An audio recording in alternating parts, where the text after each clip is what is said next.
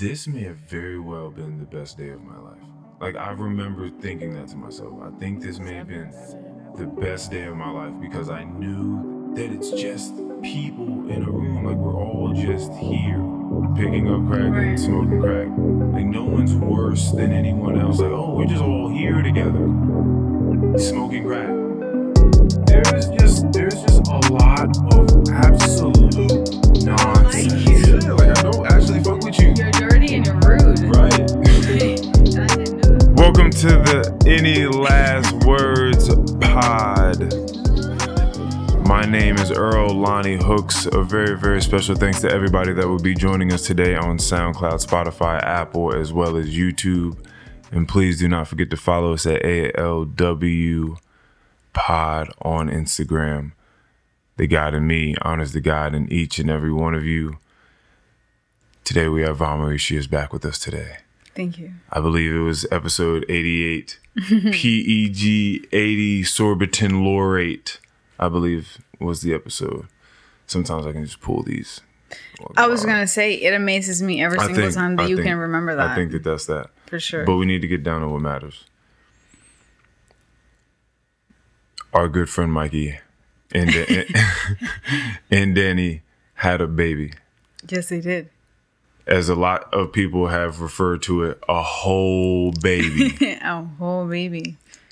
And we were honored with being able to hold said baby. Wow. How do you feel? Well, as you were able to tell, I really did have some sort of spiritual experience with this baby because I thought that I had held a newborn baby before. It turns out I most certainly had not. Oh, wait, you thought that you did? Yeah, because I've been around babies my whole life, all different ages. I mean, super, super young. And for some reason, like, it had never been a 2-week-old baby. Like, I knew that. Oh, okay. I was like, this looks like a fake baby. It was like all the babies that I've held have been like maybe like a month. It didn't look very fake to me. I mean, she was real, but I mean in size. Like she looked like she didn't look like an average baby because obviously she wasn't. Yeah. But yeah, she was just so perfect and tiny and new. Like she just looked so brand new. There wasn't a single blemish on her. Yeah, she was beautiful. That's like when people say when they can see the purity in babies. It's like what we were saying. It's like this baby knows no pain. Nothing. It knows no discomfort. Like it's just, as Mikey said, just floating through this universe. Like people just pass it to the next person. It's just floating and love. Everything is comfortable. Oh my goodness! But you're just, you're stretching and just, and it's so sweet. Like you just stretching through your sleep. Right. Like nothing disrupts this baby, this particular baby at this particular time. Smiling throughout her stretches. Yeah. No, it was so sweet. Yeah, that's pretty awesome. Yeah, no, so I was extremely honored that Danny allowed me to have that moment. Yeah. That was very, very nice of them. You said a spiritual moment. It was beautiful. Yeah, because you kept saying a lot of very strong things and like your face was very, very strong when you were saying them. Like, I meant you them. Had full, like total conviction for sure. in the things that you were saying. Like, you were looking people in their eyes and saying things like, I looked them maybe straight in the okay, so like, I think I cracked the code. Like for the people, for the people that just have 10 children and, they're not necessarily stable enough to do it. Like, I feel like there's a very good chance that they get caught up in this as an addiction. Mm-hmm. This being a newborn and looking at this, but I do think that is it, and we've talked about this really before. Is that a lot of time it is just the love of looking at this pure little being that relies totally on you. It cannot do anything, and as we spoke about, it is something innate in us, or I believe probably ought to be, and if it's not, like you got to kind of look out for those people. But it's an innate ability to where when we see it, it's a connection. Exactly. And it's like, protect this thing at all costs. Yeah, it's a very, very wild experience. Yeah, because me holding this baby that I have zero connection to, this baby is not related to me in the slightest. I felt like I would protect this baby and also stare at this baby for the rest of my life with no problem. Yeah. And I was like, if I was Danny, if I was the mom, that's crazy. Yeah. That must be the most insane connection. Like, I have no idea what that must feel like. Mm-hmm. But I know that it would be phenomenal. Oh, yeah, for sure. Again, like, if you... I mean, because this is also something that we had to point out was that this clique, unfortunately, does not happen with everyone. Where everyone feels like they're reborn, or like, oh, like this could be the most profound connection with a human being that I'll ever have the chance of having, because you're starting from the ground up. Like, oh shit, that realization doesn't wash over everyone. It's true. And maybe I should say to the same degree, but maybe sometimes it just don't really hit people. Like a baby comes out and just like, okay, like that happens. So if you pay attention and you like care for it a whole lot, and you put time and effort into figuring out how to be a better person for that thing, and you know, you grow up and you try to instill good qualities about them, and you listen to them as they talk to you and all that sort of stuff. Hopefully, like, I mean, that goes well, you know. Yeah, you would hope. But it just doesn't always click. Often it doesn't click. I got plenty of friends and myself, just like with parents, and it was like something just didn't like something didn't click there. So it can be weird. Like, my mom, like my biological mom, I believe so she had to be out of my life immediately. And when I mean immediately, like, I was no longer living with her, at least by the age of 5. Because at that point, I was in Manassas going to Weems Elementary. So, like, that was like a start of a new life. So, yeah, like, and it was just for a lot of crazy ass reasons. Like, she was going through some stuff, but I think that was before they understood postpartum depression. Right. I think that was before that was like really big. Yeah, so they didn't understand like what was going on with her and why she was running around doing a bunch of crazy shit at the time when she should have been raising children. You know what I'm saying? Well, but it was just like wild shit going on, man. No, honestly, this is the funniest thing ever. I know, you've told me some stories. No. This is the funniest fucking thing ever. Okay. Just imagine this.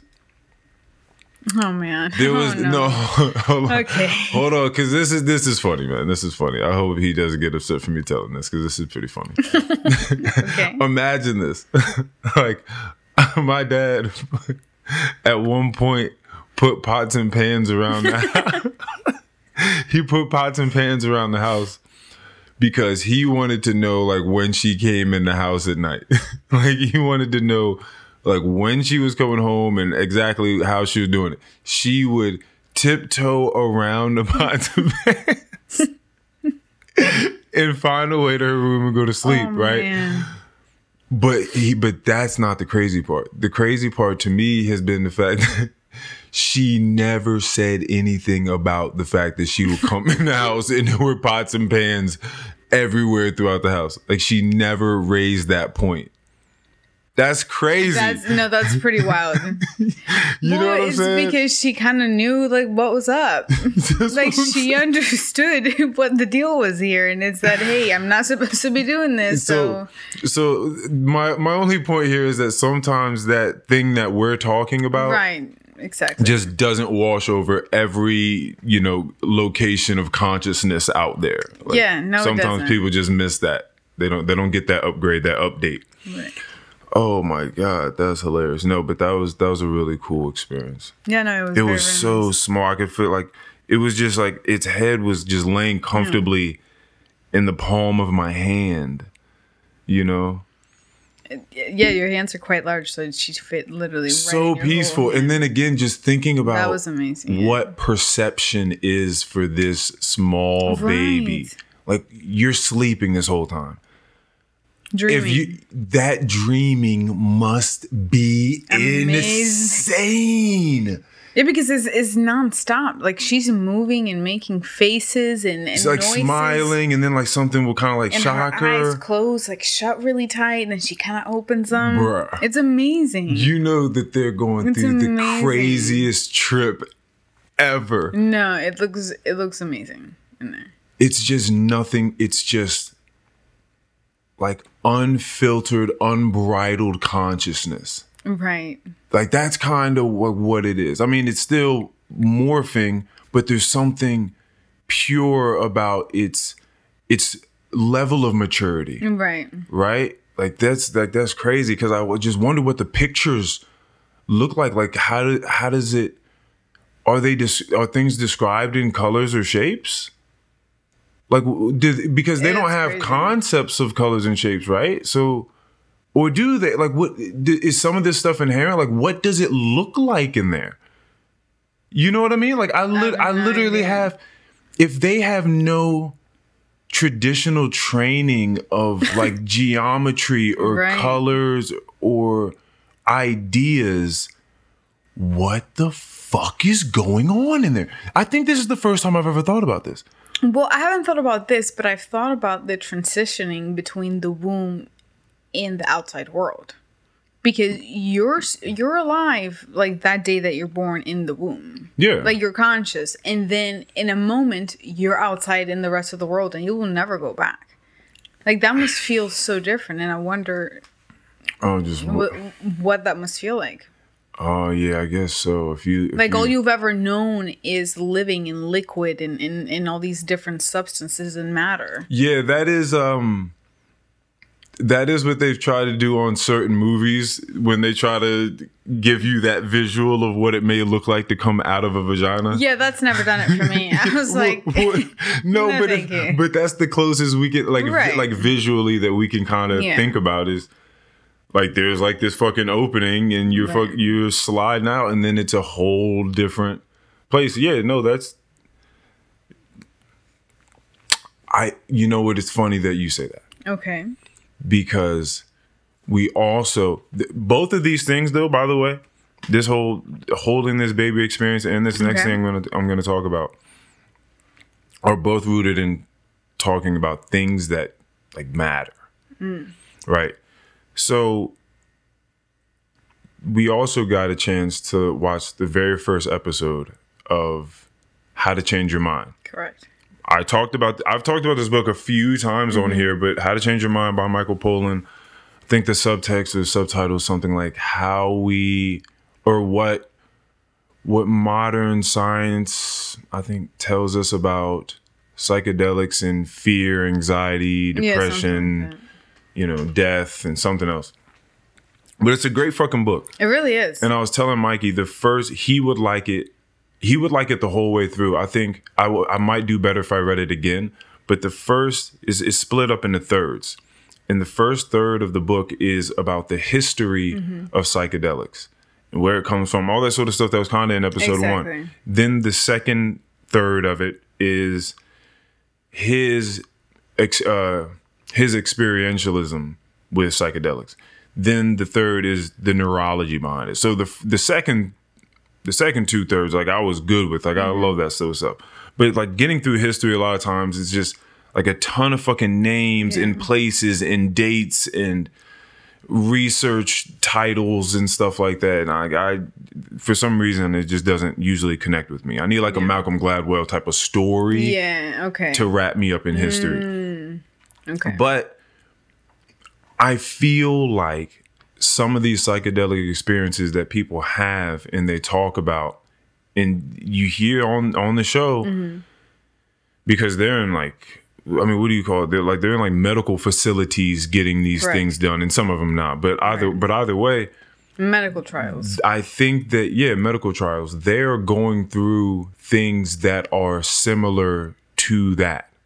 That's how I have felt about it. There was a time when I looked at the world a certain way.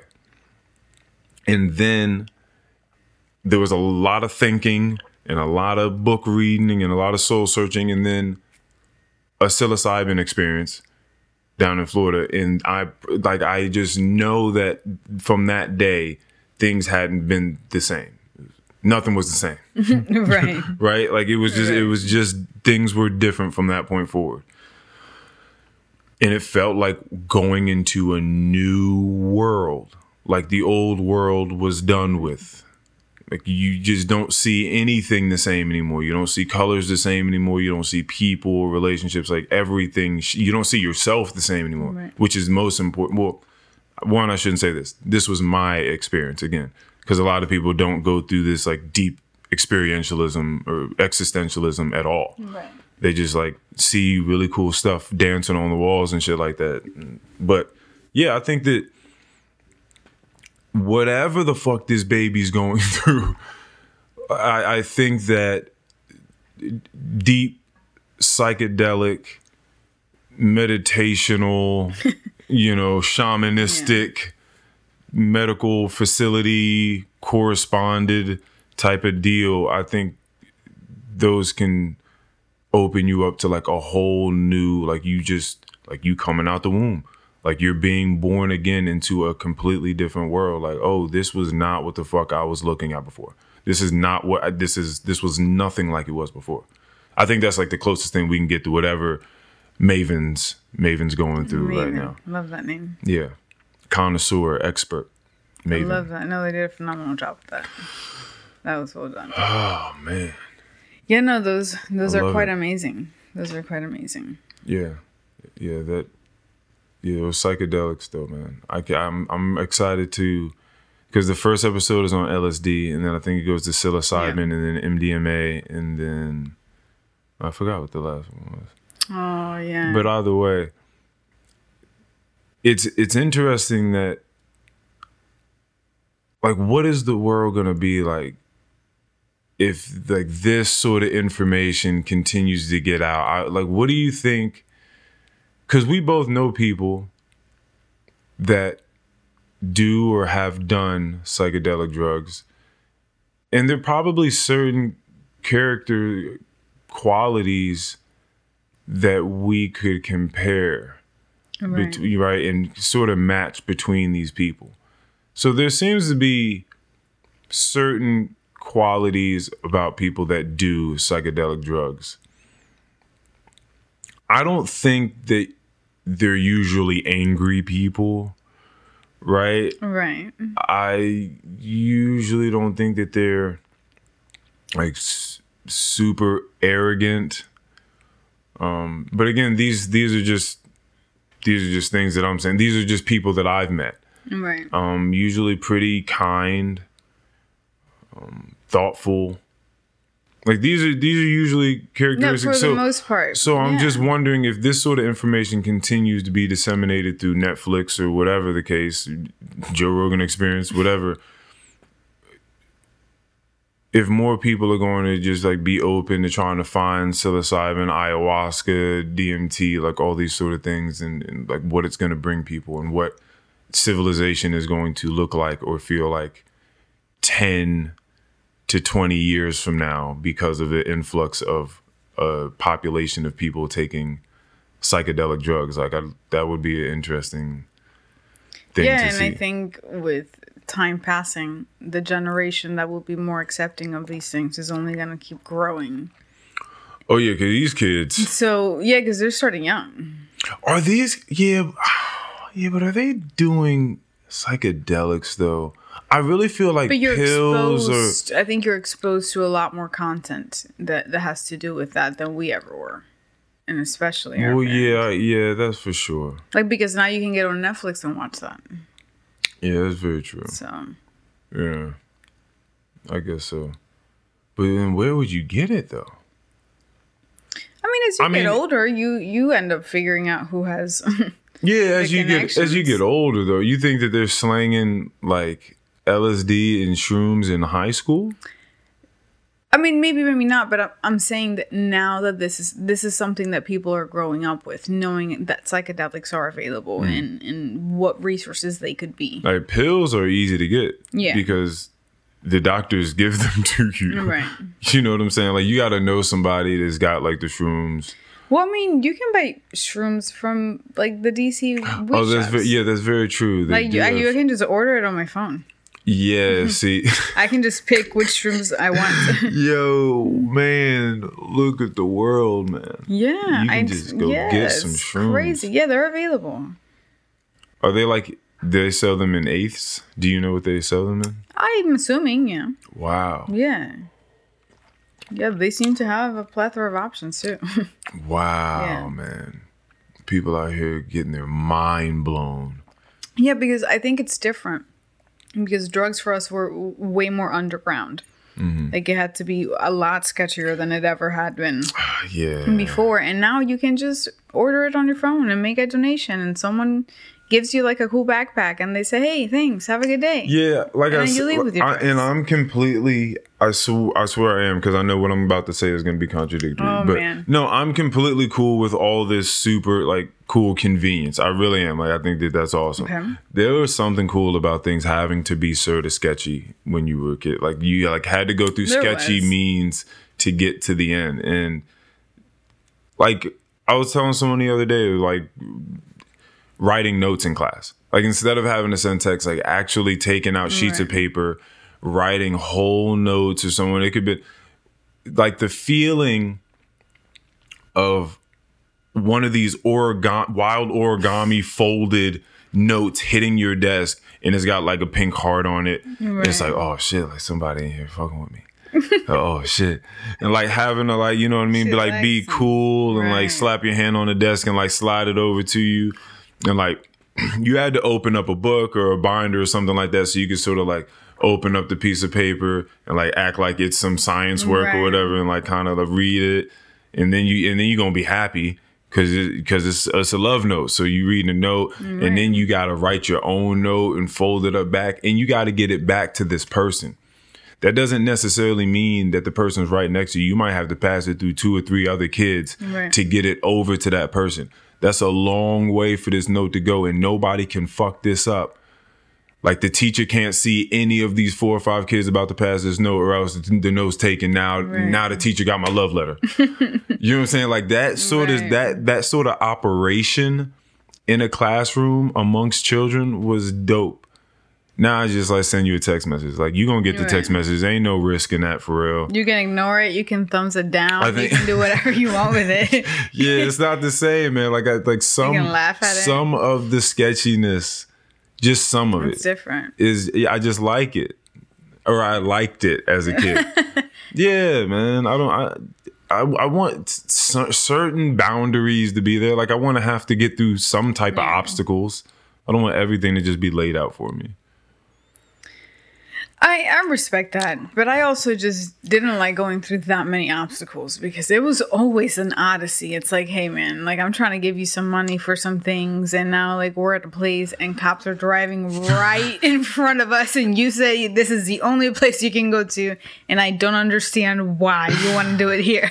Drug dealers, but this is what... People are stupid. For sure. Because drug dealers always wanted to go to the grimiest, the nastiest, just villainous places ever. The abandoned gas station. Yeah, I'm like, why are we here at the abandoned gas station? You're about to sell me a gram of weed. Why?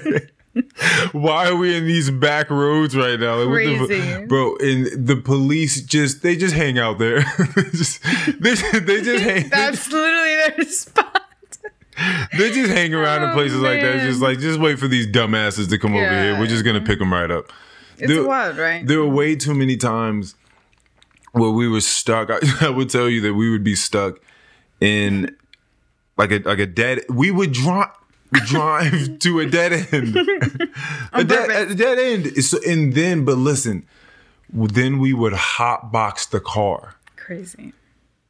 We would drive the car into a dead end to where we have to reverse back out or just make a quick U-turn like it's like a cul-de-sac and come back out. So it's a dead end. And we're hotboxing the car. So if anyone pulls up on you, you're caught automatically. You're so guilty. You are guilty. Like you're the dumbest of drug dealers and users. Yeah, that's just what it was. Yeah, no, I've done plenty of stuff. So I get it. So certain sketchy things, other things not. That's kind of like So when Nick was on here, he was talking about how he feels weird about being at a bar and speaking to people. Yeah. Bro, I was like, bro, that's sort of that sketchiness that like I'm about. Like having, because maybe we get to a point in technology where people don't really at all, like 50 years from now, people really don't fuck with each other. Mm-hmm. I mean, as far as just talking to people out, right? Like there've been way too many harassment suits and there's just, it's just weird. People don't really like to talk. They're also awkward and losing the art of communication. So they don't know how to talk to each other in like 50 years. Let's just say that. And then everything's through like a Tinder, Hinge, Bumble sort of situation. Like everybody goes through that. One, that's just a weird ass, that's a really weird ass place to be at. But a lot of the risk is taken out, is my point. Like it would be more of the convenience, but some of the risk of going out and like having to be at a bar or at a party, or you at wherever the fuck you at, and you want to speak to someone and just going over and making conversation in a respectful way, and it working or not working or whatever, like that's one of those things that I feel like it would be cool to have as we move on in the technological age, is still go out and just have that sort of risk, like the writing the notes and getting it across. That's the type of risk I want to keep. That's all. That's my take. No, I enjoy that. I like that. Yeah, I think that's very important. My mom has always been a very crafty person, so she was always giving people notes and writing letters and sending postcards, and I've always enjoyed that about her. And I definitely used to do it, which is funny, a lot when I was younger. What, send postcards? Yeah, just send people letters, like stopping by my friend's house, dropping anything off of their little mailbox, whatever. Oh, I may have. Oh, now that you say that, I may have dropped some stuff off it. Yeah, looking at that baby again, it just reminds you that we all came from that, you know? I know. And I'm like, yo, like we went through all these stages, you know, running around as a kid, dropping mail or whatever the fuck in the mailbox, or just running up, knocking on people's doors. Can so-and-so come out to play? Mm-hmm. Whatever, all those things happened, and now you're 31 and you're having your own child. It's crazy. That's insane. It's very, very crazy. It's like, yeah, like we went through all of those things. And now you're going to watch this little human go through their own stages. That's amazing. That's why I told them yesterday. I was like, that's my favorite thing in the world. It's just knowing little kids from a young age and seeing them grow into their own person. That is, it's completely mind-blowing. Yeah, just see them mold into their own little person and their own ways. Right, their own ideas that they... Yep. Yeah, that they stick to and what they fight for. It's amazing. Oh, man. Yeah, and then probably some more weird shit is just seeing you and them. You know, like some of the small things they're doing, be like, oh shit, like, oh, I know about that. Right. Like, oh man, like they're gonna have a rough time with it trying to figure that one out. And something I think we were. But then there's like the newer models of you. So then in certain ways, like they be better. They are better. You be looking at them like, damn, like I didn't get that one until I was 17. Like this motherfucker figured it out at 6. Like, well, I see my friend's daughter Ashley Milani, and the way that she has mastered the use of an iPad since she was like 4 years old, it's really amazing. Oh, she don't give a shit about nobody or nothing when she got that iPad in her hand. Nope, she's good. But you know what's funny? She's always listening. Oh, right. It's amazing because I'll test her too. Like I'll say something and like I'll curse because I know that she always calls me out for it, or I'll talk about something that she enjoys. She's like, I heard that. I was like, I know. Because I said that on purpose, Milani. Like, you're always listening. And she's been on the iPad by this point, maybe 45 minutes. Yeah. Like this one thing in the middle that I threw in there she heard. Yeah, it's amazing. It's kind of crazy that people think that kids don't listen. Oh my God. It doesn't make any sense. That's kind of wild. They must, I think maybe that stems from them telling them things that they need to do, right, and them defying them, so they're just like, kids don't listen, right? But it's like, the kid just didn't want to do that thing. Yeah. Like, but I've been listening. He heard you, like, exactly, yeah, loud and clear. Yeah, that's fucking. That's very funny. Yeah, no, kids are fascinating. damn, watching one grow up from scratch. Mm-hmm. Yeah. And watching your relationship with them change as they get. Yes. It's like seeing my relationship change with my father over time has been insane. Crazy. It was just not this. It was just not this. It was just, I used to piss him off. It was not a fun time raising me. It just wasn't. I was just too rebellious. God damn, I just wanted to do what I wanted to do. Yeah, man. But seeing me grow and truly adopt principles and stick to those and learn how to articulate all the fucking thoughts that I have and feelings that I have. Yeah. And then just building off conversations with them, it's completely different. I would have never thought when I was fucking 13, 14, I'm just like, man, I fucking hate this motherfucker, man. Like, right. Fucking hate this fucking dude, man. Like, you don't want me to fucking live, man. Like, fuck this nigga. I swear to God, I'm gonna punch this nigga in the face, man. And then I'm gonna run away. I'm gonna run away. Right. I definitely had a runaway thought. I had it all the time. Everybody. And then I would get so mad. I'm like, damn, where am I gonna go? Like, I'm so upset about the fact that I don't have a backup plan. Yo, every time people really had these thoughts of just like, I'm just gonna run away. It's like, where? It's so romantic of an idea. Like, I'm just gonna run away and they're gonna wish that they never treated me this way. And I'm gonna go off with my fucking little bag on a stick and just have an adventure. That's the way it looked back when you were a kid. For sure. You fucking read stories and these kids. Did you ever read Boxcar Children? No, I don't. Boxcar Children? I believe that's what it was called. I don't believe so. I've never heard of that before. Hold on. No. Hold on, because you're not about to do that right now. Hold on, because you're making it sound like... You know what's funny? It's because... Yeah, okay. I was about to say, you're not going to make me seem like I'm fucking crazy. No, it's because you came in Puerto Rico. Yes, and I was... Did you ever hear of Belinda? She's a Mexican singer, actress, sort of like a Lindsay Lohan, but Mexican. Nah. But so she was really famous, and she had a lot of TV shows out. So I was watching stuff like that growing up. I wasn't watching American Relics. No. Okay, I'm sorry, but this isn't. Well, okay. So first of all, it's a book. Oh. The place. So the Boxcar Children is a children's book series originally created and written by the American first grade school teacher Gertrude Chandler Warner. Damn, you don't fuck with Gertrude. No, she just did not deliver to Puerto Rico. No. Today, the series includes nearly 160 titles, with more being released every year. The series is aimed at readers in grades 2 through 6. All right, All right, the Boxcar Children tells the story of 4 orphan children, Henry, Jesse, Viley. Why you laughing at all the wrong things? Because that's kind of funny that you're reading about the orphan children. Oh, for sure. Yeah, 4 orphan children, Henry, Jesse, Violet, and Benny Alden. They create a home for themselves in an abandoned boxcar in the forest. Oh. They eventually meet their grandfather, who is a wealthy and kind man, although the children had believed him to be cruel. The children decide to live with the grandfather, who moves the beloved boxcar to his backyard so the children could use it as a playhouse. Oh. Wow. Okay. Yeah. That's quite the story. Yeah, I didn't remember all that sort of shit, but what I did remember was that there were some kids living in a boxcar out somewhere in the woods. I didn't know about that. And so, again, it was romanticized as a kid. Wow. When you read things like that. I'm like, well, fuck it.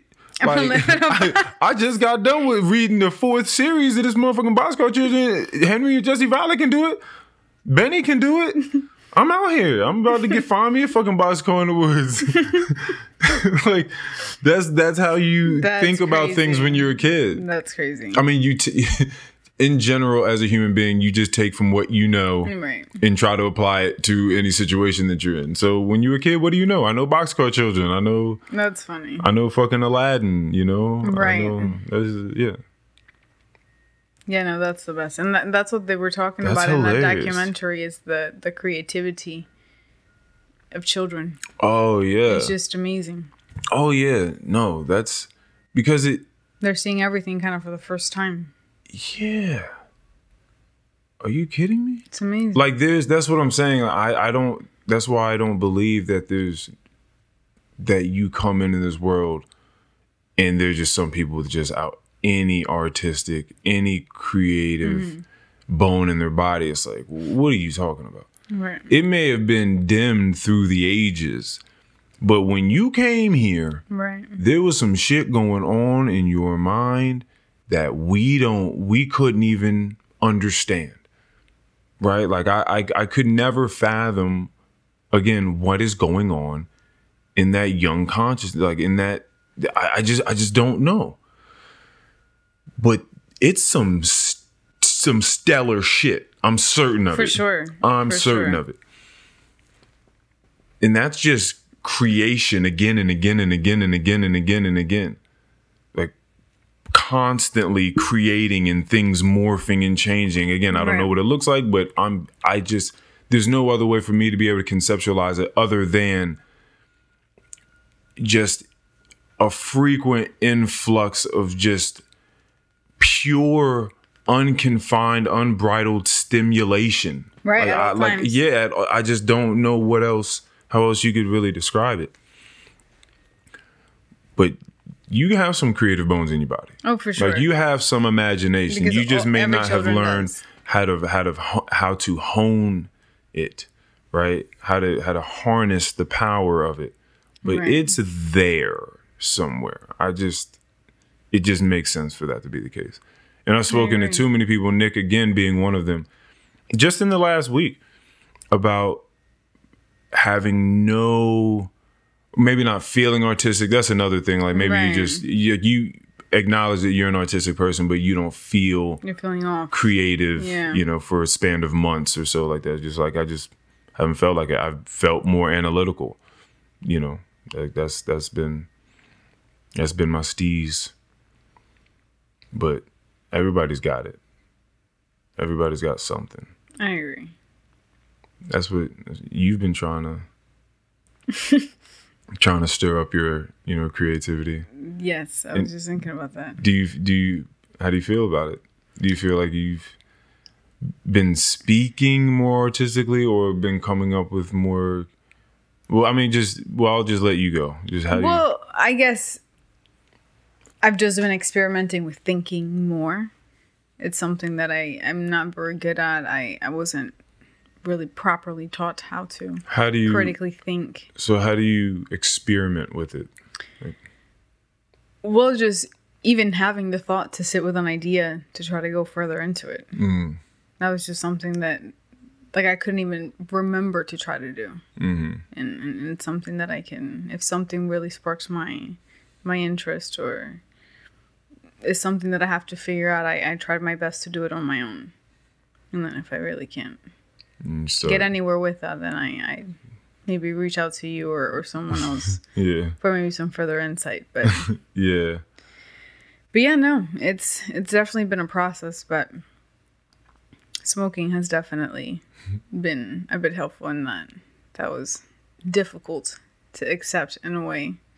Because I wanted to be able to access that on my own, but it seems that is not possible for me at the moment. Well, let's reframe this. Okay. Let's reframe this.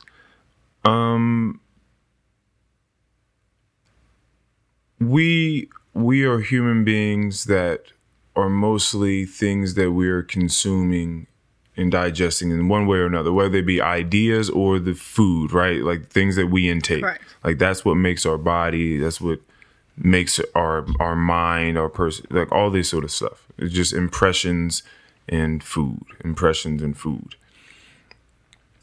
So we're always taking from the earth, right? Like we are impressionable beings. Like we're not just doing our own thing.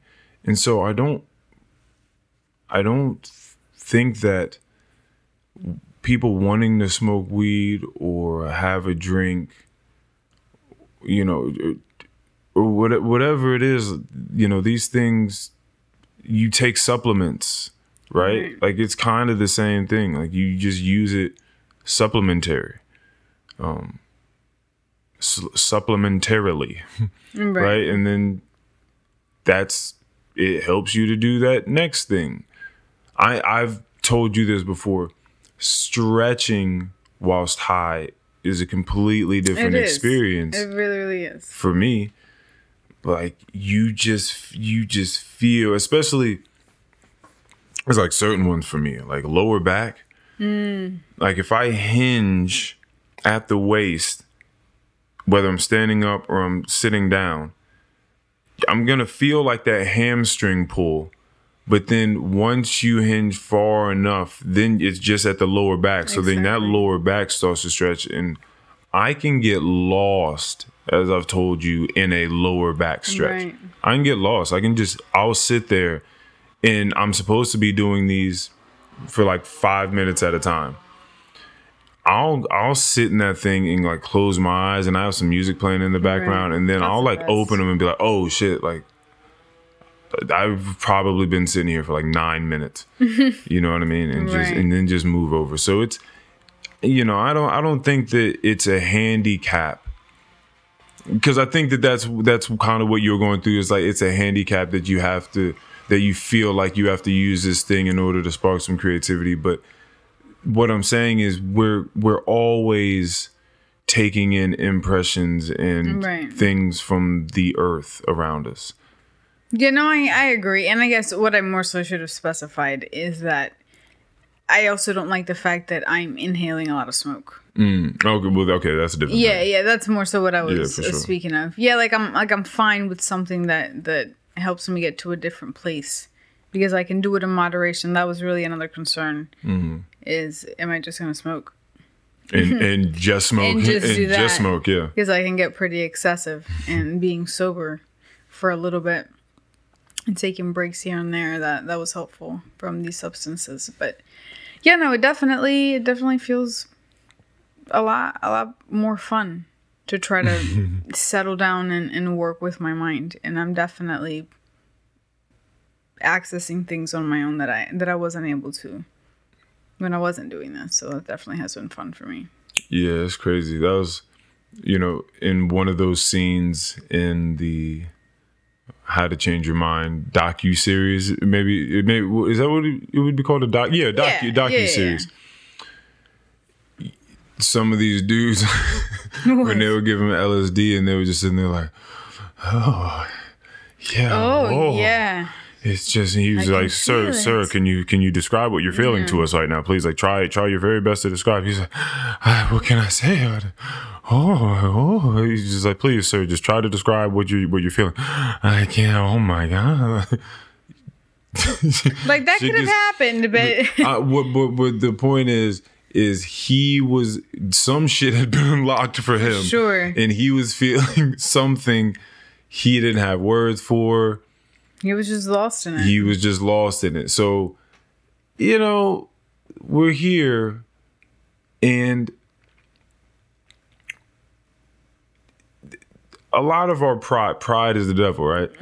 A lot of our pride does have to go, right? I understand when people try to use it in a dignified manner. Right. We just also have to call a spade, and like being too proud, it can definitely drag you down or not allow you to open your mind up to certain things that would have gotten you to other places. I definitely believe in that. You gotta stay open. I just think you gotta stay open. Yeah, no, that has been something I've always struggled with as well. It's just seeing the gray area in certain places. Oh, yeah. I'm more of a black and white thinker, which is not something I enjoy that I do. Yeah. It's just, for some reason, where my mind takes me immediately. And it just takes a moment to break away from that. But once, I can see the gray area, it's like, oh, this does make a bit more sense. Well, that's one of the things that I remember distinctly taking place during my first trip. Yeah. Was I felt that gray area spectrum open up to me, where again, my ego had dropped out of it. So I had no horse in the race again, no dog in the fight. I don't care if I'm right, if what comes out of my mouth is right, or if it's wrong, it's whatever. And then I remember I was hanging out with a dude that had like a crack pipe on the dresser. And I just remember thinking, if I wasn't under this influence right now, I think I would be judging this guy. Right. Like, I'm pretty certain I'd be like, yo, I got to get the fuck out of here right now. But because I was in the state, I was able to see what my old perspective would have been. But then at the same time, look at it with fresh eyes and be like, oh, but he's just like playing video games with this dude that I came here with and this other chick. Like, it was just people in a room. And at that moment, I thought, oh, is this what's always happening and I don't see it? That it's just people in a room. Like, we're all just here. Like, no one's worse than anyone else. Like it all, like that whole frame just got completely shattered. It's like, oh, we're just all here together. Right. Like, no one here is any better than anyone else. No one's any worse. He smokes crack because when he's smoking crack, like, that's when he's a crack smoker. When he's picking up crack and smoking crack. And when he's not, he's just this dude playing video games with these guys. You know what I mean? So it was just, it shattered that. And and also, because I definitely have to say this, is staying open to, again, the creative side. Mm-hmm. So the analytical had me reading a lot of analytical type books, right? Very informational, heavy. And then also reading novels and keeping that open for myself from these great, beautiful literary pieces that open up your mind to things. And as I've said a million times before, third person omniscient, right? Where the narrator knows everything about everything going on, and they can show you all these different perspectives that are taking place in the book. So you're just forced to see this grand story and all of the intricacies of all of the different people, and this thing that was said over here and how that comes back later in the story. And everyone plays such an integral part, and everyone has their own very unique perspective on what's taking place. And when you get those perspectives, you can disagree with people, but you get it though.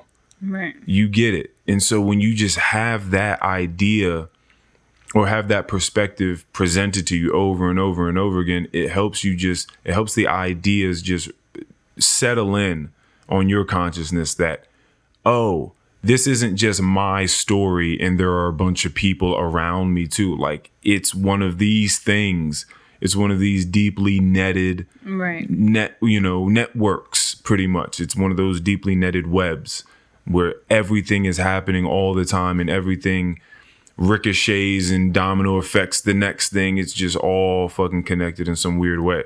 But I am not in the center of this, and I am not always right. Right. That's very important. Yeah. Very important. It just opens you up.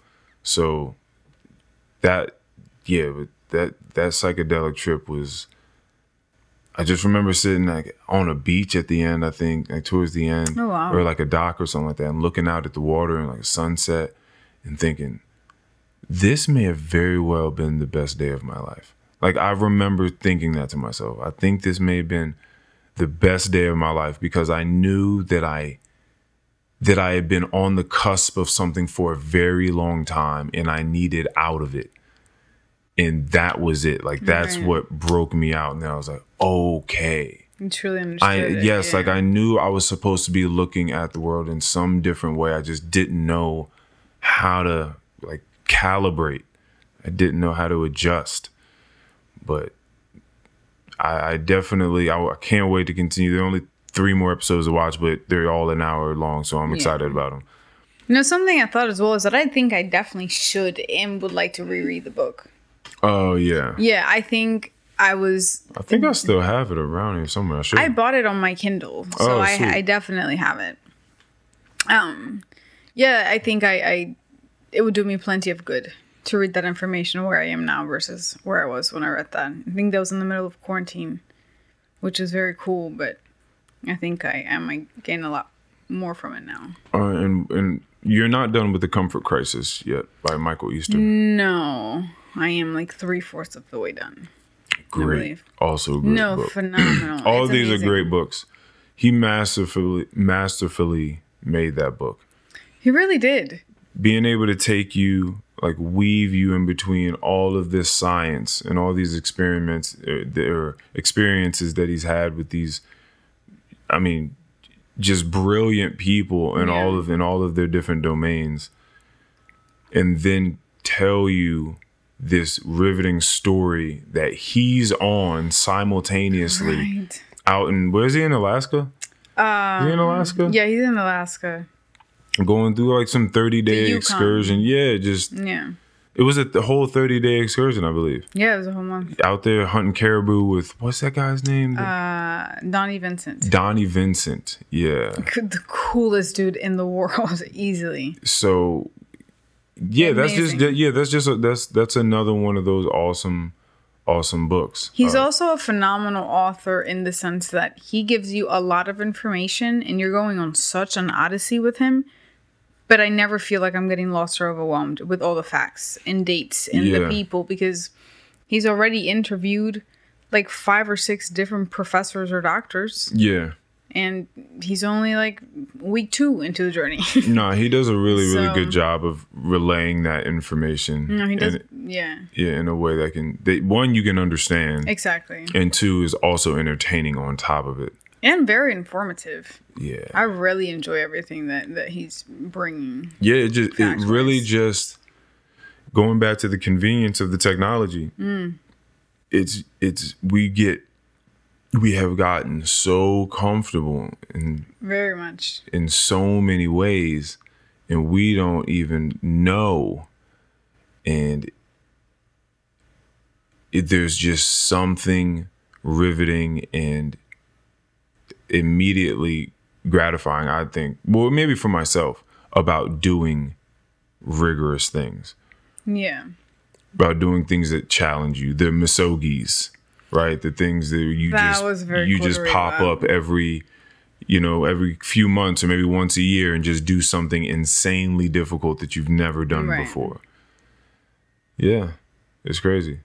You was talking about like the amount of money that people would save on food if they knew, all the food facts, what it is that they actually need to be eating versus what they do eat.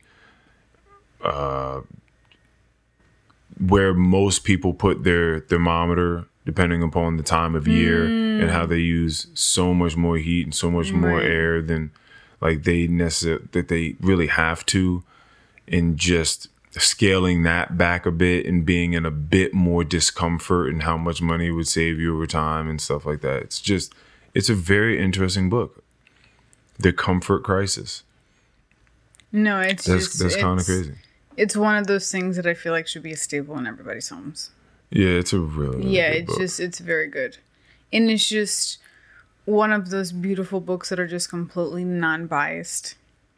And literally just inform you and just tell you about their experience. Yeah, it doesn't at all have the feeling that he's trying to like cram an ideology you any which way. It's like this is what has been given to me. This is what I have figured out. Yeah, no, it doesn't sound like that. Yeah, at all. It's beautiful. It's definitely, I think, a must read for everybody. Yeah. Okay, so you got that, and then you're gonna try to get back to How to Change Your Mind. Yeah, and I definitely, it's been a long time since I've read a novel, so I'm still wanting to do that. Okay. And are you looking to do it just there came a time when you liked novels, aside from Harry Potter? Yeah. Yes. Harry Potter was the one. You liked that, didn't you? Well, I did, but not only did I like Harry Potter, I read it when I was like 19 for the first time because I wasn't allowed Harry Potter growing up. Oh, so you just read the Harry Potter books? Yes. It's not just because it's Harry Potter. It's because it just happened like 7 years ago. And I'm 26 Oh, yeah, now. That's pretty new still. Yeah, people grew up with this. I just found out. Yeah, see, so you got the shock later. You like, oh my God, Harry. Like, you didn't know what happened. No. See, if you had grown up in the age, it would have been ruined for you. if you didn't get onto it at that moment, then it would have been like you would have been hearing about it. People would have been talking about the movie, social media, whatever the fuck. But because you came so late, you weren't interested in it until that point in time. I was never around it. So yeah, by that point in time, everyone's done talking about it. Yeah, no, they. So you're they going. Have children now. So you're going through it completely by yourself. Yeah, that's hilarious. Yeah, no, it was definitely very late in life. But no, I've always enjoyed novels, and I'm not reading them because I don't enjoy them. I just haven't made time for them. That's what it is. That's really it. So I would really like to interact with a novel and see what I get from it. Yo, time is a motherfucker. Like it just keeps going. It's amazing, honestly. It just keeps going, and it's pretty crazy. Yeah, like again, when was the last time that you felt like you were trying to fill time? Like I gotta, oh my gosh, like I gotta do something. That feels so foreign to me, and it had to be like pre-quarantine. Mm-hmm. Like, it has to be then. But that also feels like such a lifetime ago because my life is the opposite of that. Yeah. I'm like, my God, like the day is over? Like, this is crazy. Yeah, it's kind of crazy. I was, what day is today? Thursday? Today is Thursday. On Tuesday, I think you were also at work. And I went down to the cafeteria to see what was for lunch. And I was like, tacos again? I was like, we just had tacos. Like, they never do Taco Tuesday, like, back to back. And she's like, it's Taco Tuesday. I was like, whoa.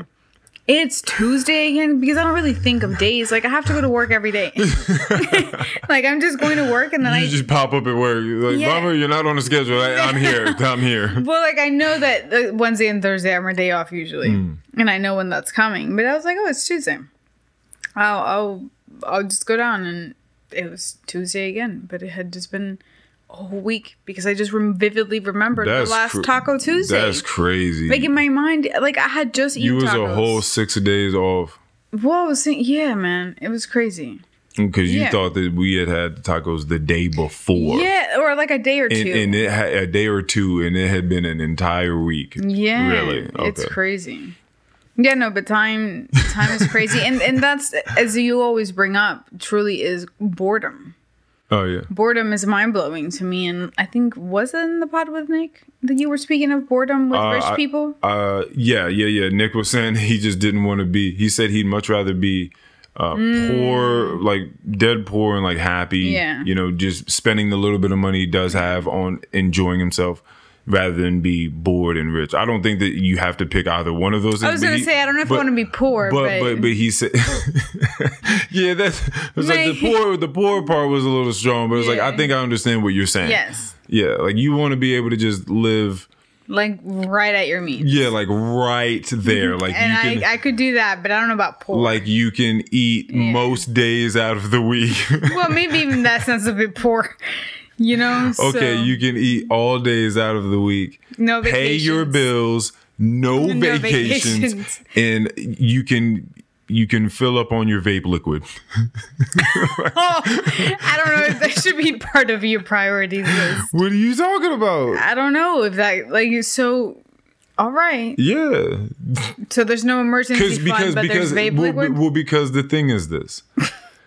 If you're stuck in a position where you're really trying to make something work, okay, you don't want to drive yourself crazy doing it. You're right. So you may need one thing, right? You know, something to shake it up a little bit. You can't just be paying bills, just going to work. You're right. That's miserable. Yeah. You're right. There's got to be something.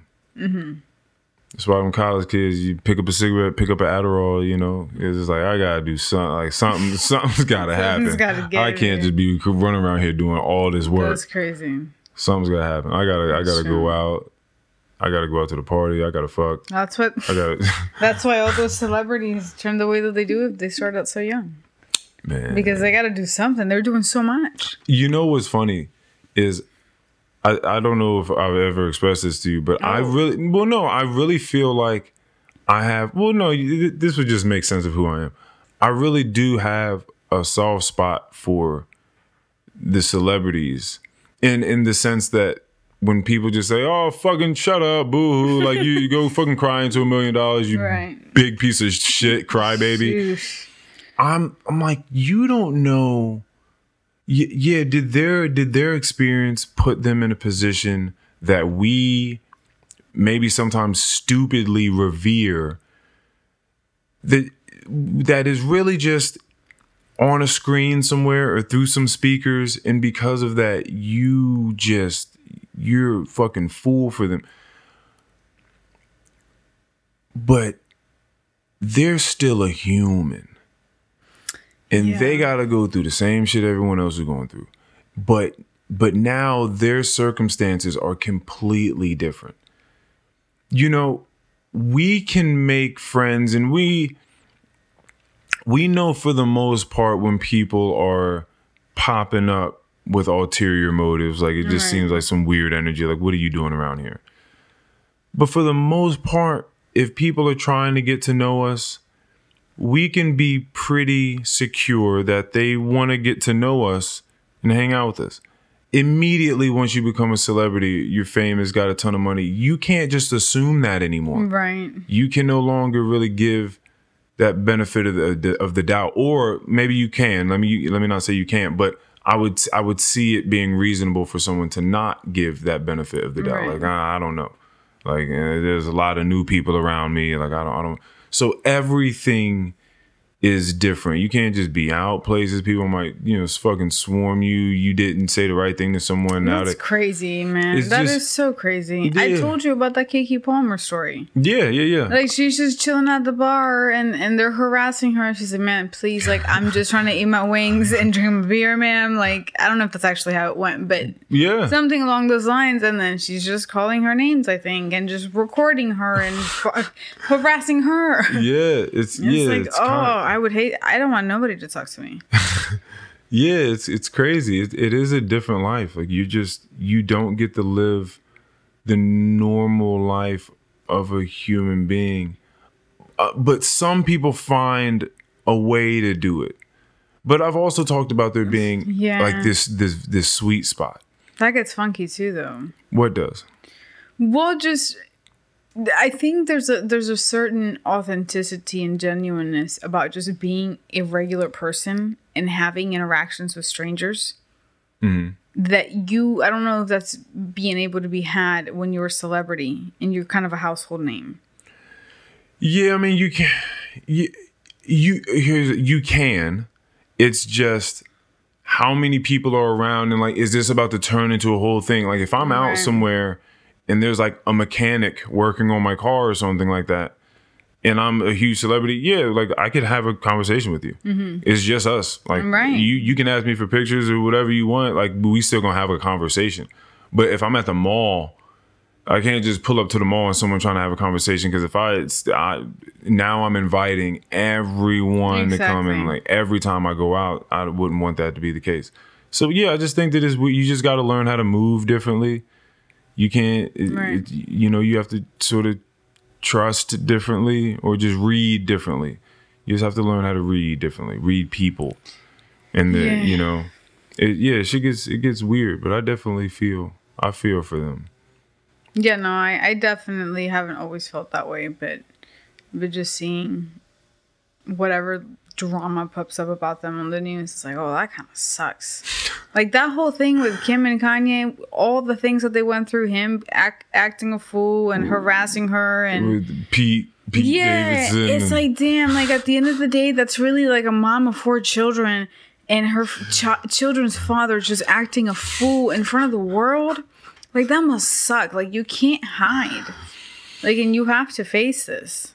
Yeah, but to be someone like a Kim Kardashian, she has tough skin. You have to. She has super tough skin. She's had everything said about her. She said, she has a sex tape out. Yeah, forever. Bro, she's been living this for a long time. I don't think you can very easily just get at her. No, you have to be tough. But that just still sucks that you have to deal with that. Like, that must be really difficult. Yeah, for sure. Yeah, whether you're tough or not, it's not fun. Yeah, just the fact that people can't have fights or get divorced or live their life or drop their kids off at school. Well, like a normal person. This again, I don't want to cut off these more normal and civil ways of living from celebrities as if they cannot achieve it. I think that they can. It's just you fucking with Kanye. So no, that's not gonna happen. Well, right. See, like, exactly. You're right. You know what I'm saying? Like it's just if you was fucking like Michael B. Jordan, Michael B. probably wouldn't do this. He probably like leave you alone. You know what I mean? Or whoever, you just pick a humbler guy. Like, I love that you brought up Michael B. Jordan. I don't know. I just picked another black dude. That doesn't. But you just pick a humbler guy, and maybe it wouldn't go there. That's. You know, you're right. Like, and it's not like there has to be some accountability. And I'm certain that there have not been things that Kanye didn't want out there that like Kim put out there because she's a part of the fucking E world. Right. You know what I mean? So I'm certain that they've both capitalized off of each other's careers. Yeah, before. I think that was a big part of it. Probably, but, of course. Yeah, but you're right. Yeah, because those are like real partnerships are businesses at the end of the day. Right. This was some sort of treaty. Yeah. Yeah.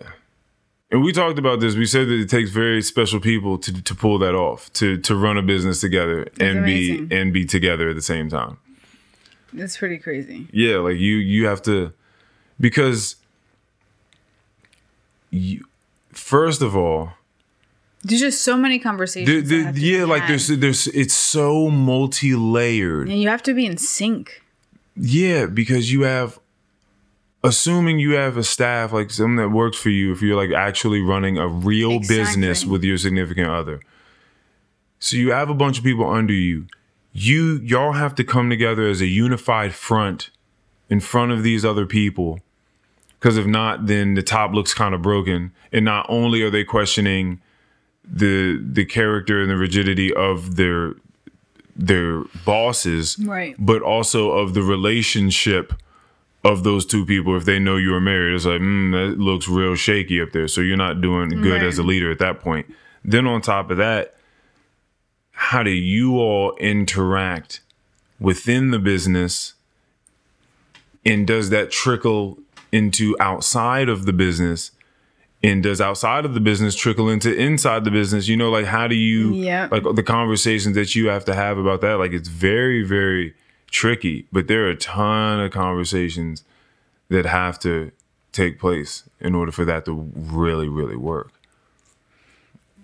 That shit is deep. Yeah, that's why I think. But if you make it work though, oh shit, you'll be fired. For sure. If you make it work though, then you're fired. I think people think that because this reminds me of marriage, if that's something that people are into, that you just get married and then you figure out how to be married. Oh yeah, for sure.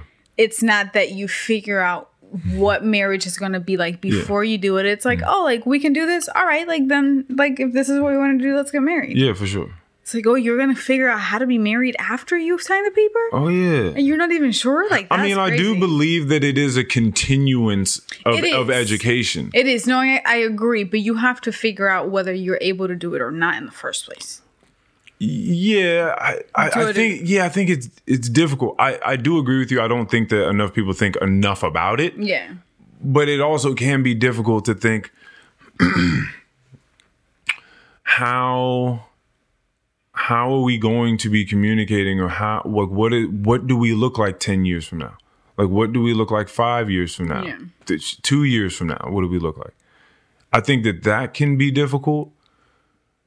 I think this is because I like to deal with square roots. So I try to like get down to the fundamentals. Like I'm trying to get down to basic blocks of like how things work.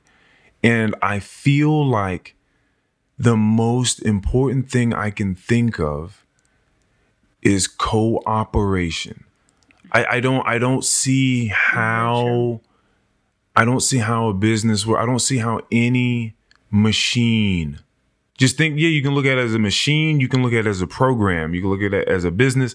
I don't understand how any system, you could call it, works without cooperation between the codes, the cogs in the wheel, whatever it is, the people. Right. It has to be in some sort of synchronization. There has to be some sort of understanding in order for that thing to work. And that that can only happen through cooperation. You have to be open to whatever my role is, whatever yours is, how they play off of one another. And if we can't have an understanding of what operating together looks like, then we can't move forward. We can't think that like that'll just solve itself. Like we can't move forward if we don't know what a civil, productive collaboration looks like between one another. Because if you can get that, then if you can get that in trust, right? Because then that means that you can trust that this person is going to be open to cooperating. So the problems are going to come. The point is, fuck the problems. The problems come, the problems go. If you are both willing to cooperate. Correct. So it's really just a trust and cooperation that is, I feel like, the basic building block of making a system work. No, I fully agree. In any facet. I fully agree. Yeah, that's, I think, the recipe for a solid foundation. Right. Everything. That's truly all that is. Then I agree, which is you'll figure the rest out. That after you have that, then I agree with what you were saying. Thank you for essentially just putting that in the most eloquent way that could possibly be said. That is essentially what I'm trying to get at. Not that you're just going to figure it out, but that you're going to commit to the fact that, okay, we can both agree that we'll do our part. Yeah, no, people don't do this shit. Right. No. Because they're trying to figure that out after they've already committed. Yeah, that's... And then you figure out that I don't want to commit. Really don't like you. Yeah, like I don't actually fuck with you. You're dirty and you're rude. Right. And I didn't know that before. So I should have sucked a bigger dick. I love that part. I'd rather fuck on your cousin. That's a wild thing to say to somebody. He said, "You gonna fuck who? You heard me, nigga. It's nothing." It's crazy. Yo, nigga and I clearly were talking about that. I love that. And you're listen, no. All right. Because you think that every episode we're going to talk about the Kendrick Lamar album. It's all we ever talk about every single episode. That's funny. That the We Cry Together song, during that argument, you said that it was heavy to listen to. But also at the same time, even with its trauma, its built-in trauma, you think that there's something so fun and liberating. Oh my God, I think it's the best thing in the world. About just screaming complete nonsense at someone. But I will say this, it's obviously mostly jokes, but as someone who has never come close to behaving in that manner, but has been so aware of it, I've seen it my whole entire life growing up. I've been around it. It's completely familiar to me. Seeing one of those arguments is crazy. I've seen them. I don't give a fuck, motherfucker. Punch you in your motherfucking face. Yeah, whatever. I'ma just fuck me another bitch. Yes. Well, go and fuck you, that raggedy bitch then, nigga. Fuck you. Like, it's craziness. It's so insane. It's like... And then they're going to go to sleep together that same night. Like, they're actually leaving in the same car right now. Right, for sure. And just seeing that and seeing the energy that comes from that, and being the person that I am, that I just have never felt the need, the want, or even having the ability to act that way, but then listening to that song, it captured something inside of you. Sure did, because it's there. It's always been there, and I know that, but it's just never been triggered. And I was like, oh, this song might catch me. No, I'm kidding, but nah, you're not. No, but you're not though. You're not kidding. No, you're not. I am, because I'm never gonna act that way. No one can ever get that out of me. Like, no one could ever make me act that way. All right. No. I was okay. All right. Because there's nothing. Okay, because you have to know that, one, it's you releasing it, you allowing that to come out, right? Because at the end of the day, you want to be the guard. Like, exactly. No one can get that out of me. You know what I'm saying? Yeah. Okay, that's what you're saying. Like, no one can get that out of me. But singing the song, because I've never just fake yelled at anyone before. So that was the first time I was able to release those emotions. Truly, I was like, wow. Like, it's like holding that baby. Like, I understood something that I hadn't before. Oh, because I've always wondered. I was like, why? And that's why this is so funny to me. And that's why it's so heavy, because this is so real. And to me, that is hilarious and terrifying at the same time. Oh, yeah. I'm like, people really behave this way? Oh, for every day. That is so... Because I've seen it in public. And I know that obviously it happens behind closed doors everywhere all of the time. It's crazy. So just having those emotions released for the first time was a little powerful for me. I was like, oh, I get it. Yeah. Like, I don't condone it, but I feel you. I think that's the same thing. I think I was trying to tell you this. It's the same thing as that demolition room that Mikey and I talked about. Yeah. That you can go places and just get to smashing shit. Sure. Old DVDs and VCRs and TVs, just throwing shit against the wall, batting stuff, and give you a little mallet. Yeah, and you just go to town. I think it's the same thing. Like, you're just... It's what exercising is to some people. It's what martial arts is to boxing to some people. Yeah, it's all of that. Just, getting the shit out, screaming. Some people I think just go places and scream. Like, they'll just drive out somewhere and just scream. Oh, I've done that. Oh, see, is this when you wanted to run away? Was this one of these? For sure. This was like, for sure. Was it real romantic? Was it in the rain? Was it like... It was just like outside and I'm facing the trees in my backyard and I'm fucking hate my life. Like, I can't believe they're doing... I don't even remember what for. But I just like remember just yelling into the forest. It's like, you guys can take it now. Oh my gosh. Yeah, no, it's very funny. That's funny. To think about. That's funny. I was definitely... Yeah, I was definitely rebellious. I'm just thinking about some of the things. Some of the things. I remember Alexis. I think I told you, Alexis was at the bottom of the steps, and I don't know. That is the best story ever. And Allison was at the top, and I don't know where Alexis. She was so young. I want to say she had to be like 6 or 7. Like, she was very, very young. That's crazy. Maybe 6 or 7.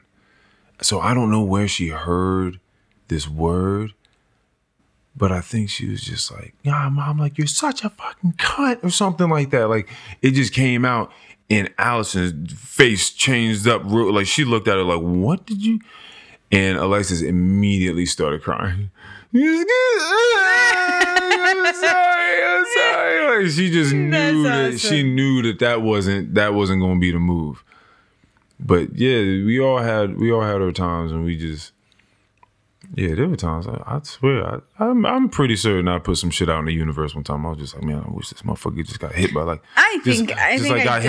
got hit by a car just a little bit. Just a little bit. Somebody beat him up just a little bit. Yeah, man, just like Just like hit him with like the door, like drive by and hit him with the door. I don't know about that. That seems a little aggressive. Maybe you weren't. I'm just saying like 15 miles per hour. Yeah. Okay, a little bump. Yeah, like he gonna hit the ground, but he's not gonna be hurt. He doesn't have to go to the hospital or anything. He's gonna be just fine. Yeah, like I used to think of stuff like that. Yeah, especially after you get your ass whooped. Yeah. Oh yeah, for sure. You definitely want them to get their ass whooped. Yeah, for sure. Yeah, no, I definitely want to. No, I've tried to hit my mom back before when I was little. I wasn't pulling that. Yeah, I was. Yeah, there was just something about my mom that I felt like I could overpower her from a young age. Yeah, it's very interesting. Yeah, I know, but your dad though, you can't just be like, Dad is always around. Like, Dad, I know. Even if it's wait till Dad get home from work, like Dad's gonna come home from work at some point in time. Like, fuck that shit. Yeah, but yeah. That shit was terrifying when you used to do some shit and you had to wait for your parent to come whoop your ass. Like, I told you about the time that I had to wait. He told me at the store he was going to beat me, and then I had to wait the whole car ride home for him to beat me. Oh, yeah, that's the type of shit I'm talking about. Yes. Yeah. He was like wait till, we're in the store right now, and like, I'm not finna act crazy, but like, just wait. Wait till we get home. It's like, oh my God. The whole car ride, I was like, Jesus Christ, please help me. Please help me. It's like nothing else matters. Yeah, my life is over. It's like when you're sick. Like when you're sick now, nothing else matters but your health. Like wanting to get back to being healthy and making yourself all these promises about, all right, God, never gonna skip the gym again ever in my life. I'm going to the gym every single day. Forever. I'm gonna fucking stretch. I'm gonna just drink ginger shots. Like I'm just. But this was good though. This was great. Thank ginger, carrot, apple, wonderful, and pineapple. This was really good. You have a wonderful way with making juices. Truly. Ratios, phenomenal. It's phenomenal. Shout out to Tropical Smoothie for that training. Thank you. But you make all those promises to yourself. Yeah. Yeah, that's just kind of how it goes, man. It's all you can fucking think about. Like, yo, he's gonna tear my ass up when I get back to this house. Like, how bad is it gonna be? Like, why is he able to stay calm? Like, why is he in here just talking to the cashier like this? You know what I always thought was funny about that is that my dad always looked. It's so funny because I feel like we feel way too comfortable talking about this and we're laughing about it. Oh, because it's abuse? Because it's child abuse? I feel like this should be trigger warning what I'm about to say. Oh, probably, yeah. But that when my father used to sometimes beat me, I could see the sadness in his face from a young age. Wow. And I was like, wow, why would you do this? Yeah. My dad was destroyed every time he beat me, but he would do it over and over again. I was like, why? Why would you keep doing this? Because he doesn't know anything else. I know. And getting older, I've only realized, wow. You really have no idea how to regulate your emotions, and the only thing you could do was just hit me. Yeah. Crazy stuff. Damn, that is crazy. You could see the sadness in his eyes. I told you that's why out of that song "Close" by J. Cole, as awesome as the entire song is, and that he's able to keep the same rhyme scheme through the entire song. Amazing. But when he says, "I looked in your eyes and saw hope." Right, hope for a better way to cope with the pain and the scars, and then lean and the coke. Yep, that is a very deep sentiment. This is another reason I'm going back on J. Cole too. This is another reason why I sort of advocate for his greatness in a sense, because it's not about the bars. Because I agree with the talk spaces I've been a part of, and I agree that his bars are not astronomical. It's not like they're hard to decipher, very, very complexly constructed like Kendrick sort of stuff. It's not as artistic, right? But it is masterful in the way that he does it. He's a much better storyteller than a lot of other people. But beyond that, exactly. It's the fact that he knows to even speak about things. Exactly. And then the way that he does, you feel it. Like he gives you the feeling through the story or whatever it is he's talking about. But when he said that, I was like, yo, I have been becoming keener and keener to the expressions that people give me when I look into their eyes. And I've seen, as I've told you also recently, like the switch in someone's demeanor when they were talking to me when I had changed my demeanor. And I just saw it was like when I talked to you about code switching, it was like I changed their code. Right. It was like I was able to sort of look into their mind and change their code. And then they switched up the way that they were acting towards me. It was very, very fascinating. Right, because you're still the same person. Yeah, but it's very, very fascinating just thinking about the fact that that's even like a thing. Yeah, looking in people's eyes, and you gotta know how to do that. Like you have to be able to look into people's eyes and accommodate, really, is what it is. That's a good word for it. Okay. Accommodate. Because you might be looking at someone that's kind of like maybe scared or intimidated, it looks like. Oh, yes. Or maybe they're trying their very best to listen. Right? They're one of those listeners that is like, when they start listening, they like overthinking listening. They're like, I gotta listen. So then they get caught up in some mantra. They're like, then they're not listening. So that's a deer in the headlights look is what I should call that. Bad intentions. Right. Like deceitful. That's crazy being able to spot that one out. Right. That one feels so crazy. But to be able to look into someone's eyes, and I've seen this before, which is awesome, and see that there is hope there. That they're not in the place that they want to be. Right. But you can see what they're talking to you about and how they're talking to you about it, and the fact that there's like it's corny as it seems, sort of like a gleam in their eye. Like they just feel like a little bit, right? Like some sort of hope. That is a deep feeling to see that in someone's eyes, especially when they're the type of person that's so proud they'll never talk about it. Right. They'll never talk about that hope of another way of doing something because they feel like it's stupid to say that. Mm-hmm. Like it's unrealistic. I might get made fun of for talking about this way of hope that I see for myself, this thing I want to do, this thing, my passion, whatever. And so you never talk about that thing, but to be able to see it as a friend in someone's eyes, like, I think that he has hope. I think that she has hope for another way to do this, but just doesn't know how to do it. I think that that's fucking crazy. But you being able to see the sadness in your father's eyes, that's pretty heavy. Yeah, I don't know if I caught that. I just caught fucking anger, a lot of anger. I didn't really see the sadness, although there was the remorse. The remorse always came. You know, the let's go get the ice cream, or let's go do something else. So yeah, I did. That's observe the remorse. Yeah, that's definitely important as well. Yeah, but you seeing the sadness in the nigga's eyes as he's swinging every time. That's crazy. Yeah, there was one time that he, like, I think I was a teenager. Like, I was definitely way too much of a woman for him to be hitting me at this point. And I told him, way too much of a woman. Yeah, like, I'm way too old for you to be hitting me. But I don't even know what I did. I definitely was doing stupid stuff. That's for certain. But I don't remember exactly what. And he was, like, swinging at me with his hands to, like, slap me across the face. I was like, hit me. Yeah. Oh, And then he looked at me and he was so sad and so angry at the same time. And I was like, oh, I got you. Because he didn't lay a finger on me again. I got you. Yeah, I was like, hit me. Yeah. I'm gonna stand right here, and I'm not gonna do anything. Bro, there's something. Because I don't know shit, but there is something deep about eyes, man. Like let's talk about because I showed you. I have to look it up again. I showed you that caterpillar. I need to know like the name of this caterpillar. Oh. But the caterpillar. Snake. Okay, so no, that's crazy. So let's see. That face is insane. Let's go to Earth Touch don't want to even News. look at it. No, you don't have to. But let me look at it. All right. So when we first laid our eyes on Dinosaur darius, a serpent mimicking butterfly larva that camouflage skills that rival the ninja octopus. I gotta look at that too. Wow.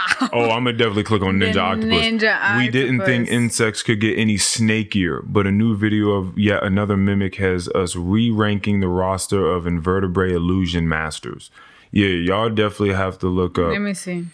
Look up this fucking thing again. The serpent mimicking butterfly larva. Yeah, the Dinosaur darius. Yeah, this shit is crazy. But it's a caterpillar that puffs up, it blows up, and makes itself look like a fucking snake, like a snake's head. Which is insane that somehow this caterpillar found out that snakes are predators and that things are afraid of snakes. And so I'm going to puff myself up, I'm going to mimic a snake. Like, what the fuck are we talking about? Right? And there's something about snake eyes that just freak people the fuck out. And that we can just see in the woods. For some reason, we can just lock on to snakes, right? Like that's just embedded in us through fucking evolution. But just looking at, say, oh, do you remember that woman's name that's in love with chimps? Didn't she just die recently? Oh, I don't think maybe Jane Goodall, but I don't know if she's. Oh, so, okay, so she may still be with us. I know that she at least had an exhibition at the Smithsonian, like last year or in 2020. So, and what is she exactly? She's something along the lines of an expert on chimpanzee behavior. She's been doing this since she was like 20. Yeah, she's like 80 or 90 now, so a long time. Right. Looking into the eyes of a chimpanzee, oh my god, is going to be different. Right? Like you're looking at a person. Because you're looking at something that's weird. Like they have a consciousness. It's like locked, like their eyes are locked onto yours and they're looking at you and you're looking at it. And it's like there's some weird level of like, oh, yes, exactly. They're looking at you. They're like, I see you. It's recognition. I see you. You're another person. Yeah, like you are not me. Yeah, it's that's fucking insane. Yeah. You know, so it's just something about the eyes connecting straight to consciousness. Like it's something weird. I have shown you that video, which is Jane Goodall. Yeah. That they're releasing a chimp, and this chimp knew Jane Goodall put in most of the work. Because he did not go off into the woods before giving only Jane Goodall a hug.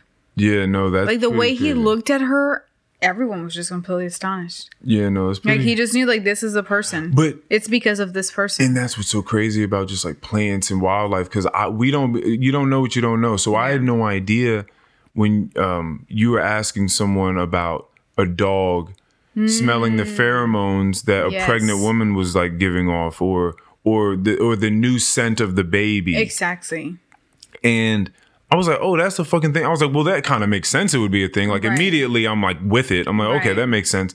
But the fact that the dog started laying on top of the belly and like curling up, I'm like, damn, that's such a deep relationship between owner and dog. Like that's like owner and pet. It's crazy. Like you are loving this thing before it even comes out into the physical realm out here. You know? Like recognizing that it wasn't here and now it is. Right. Because you're not treating it like you did when it was in the womb. And then again, I don't know how any other relationship could be any wilder, but a baby coming into the world with a new puppy. That's crazy and stuff. Them growing together. Your best friend? Yeah, like that's insane. That's amazing. Yeah, that's super cool. That's insane. That is the coolest thing in the world. If there were like two children, there was like 1 and 2, and then a new puppy, that'd be crazy. Like that's a wild upbringing. It's a very particular like experience. That must be a lot of fun. I guess it could. I'm certain there have been moments where it hasn't been, but it has like some of the makeup to be a really good time. It could go awry, but yeah, man, eyes are crazy. I feel like because when you hear about shark eyes or bear, like grizzly bear eyes, it's like those are different now. I can't even imagine. It's like those are like lion, bear, shark. It's like now you're looking into something that's like it's.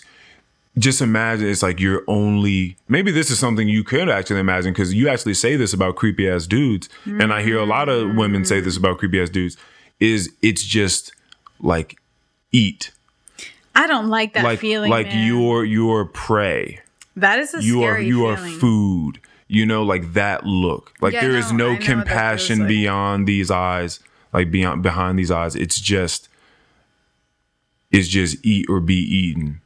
Right, like the only thing I will say about that, I've only felt that my life could potentially been in danger. Not that it ever has been. So I think that's the only switch that would be different. Well, it has been that you know of. Well, you're right. Yeah, that I know of. It's only been potential for me because it's been in the daylight and I've tried to be careful. Remember when that dude on Twitter, I told you, he said he had a question. It was like, what was the time you came closest to death or something like that? And my answer to it was, I don't think that a lot of people, some people probably know more than others. It was like, it was that time that guy put the gun to my head. But I think a lot of the times people don't know just how close they were to some danger, but just for whatever reasons, for whatever sets of factors that took place, you weren't a part of it. Whether it was a car accident or a fucking shooting or whatever, or just a disgruntled human being just traveling around ready to slap somebody or try to rob them or whatever the fuck. Yeah, I don't think that people usually know. So I'm just saying, if you've been through a lot of sketchy situations, then there's probably a very good chance that you were in danger a lot of the time. Well, it feels like it because again, it's very weird to just experience that living your normal life. Like I'm just like at the gas station, like I'm just living my life, and someone's looking at me like I'm prey, and I can only do so much, and that kind of sucks. Yeah. Like I can only do so much to protect myself. Yeah, man. Eyes give it away. So you have to be someone. I'm constantly looking around everywhere all the time. Yeah. I also believe in giving people privacy. So that doesn't mean like when I'm having a conversation with you, I'm just locked in your eyes and I won't look away, right? Because I'm not doing that. Yeah. Like you gotta learn how to like look away and give some people their privacy. Right. But the eyes, man, you gotta look at people's eyes. You got to look at the eyes of things. They be giving stuff away sometimes. They definitely do. You just got to look at the eyes. It's so uncomfortable though for so many people. Yeah, and that's why you see a lot of people that are blatantly obviously not paying attention because their mind is on another million different things and they're just looking everywhere. Yeah. They don't even make eye contact. And they don't even realize that they've been looking away the whole entire time. Mm. All right. That's where are we at? Crazy. I think we're good to go. Yeah, this has been nice. Where are we at? This what you want to do? You want to hit a marker? No, I just want to. No, you didn't say. Oh, we're at hour 34. Okay, cool. Yeah, how you feel? No, this was very nice. Yeah, this was fun. Little, just knock this out real quick. Yeah, we were gonna have a conversation regardless, so it was like, let's just go ahead and just record it. No, this was very nice. Yeah, we covered a lot of things. I think so. That I enjoy. I think so. So this was very good. Awesome. Well, thank you for having me. Thanks. Wonderful. What's your www.borinquenbotanicals.com and also on Instagram and also on Facebook. Yeah. Find me on there. I'll throw all that stuff in the description yet again. No, this is very nice. Thank you very much. You have any last words for the people? Miss Von Maria. Oh, Miss Von Maria or Maria. Yeah, or just Von Mary, Von whatever you want to call me. I guess you got some wild stuff. Francesca. Oh my gosh. Yeah, man, just try to figure some things out. Just try to figure some issues out because there's probably a solution available. You're just not being able to see it. That's funny. That's kind of what I got. All right. Have a beautiful day, everyone. I love you guys. Bye. Goodbye. Episode 129. All right. Peace, everybody. Peace.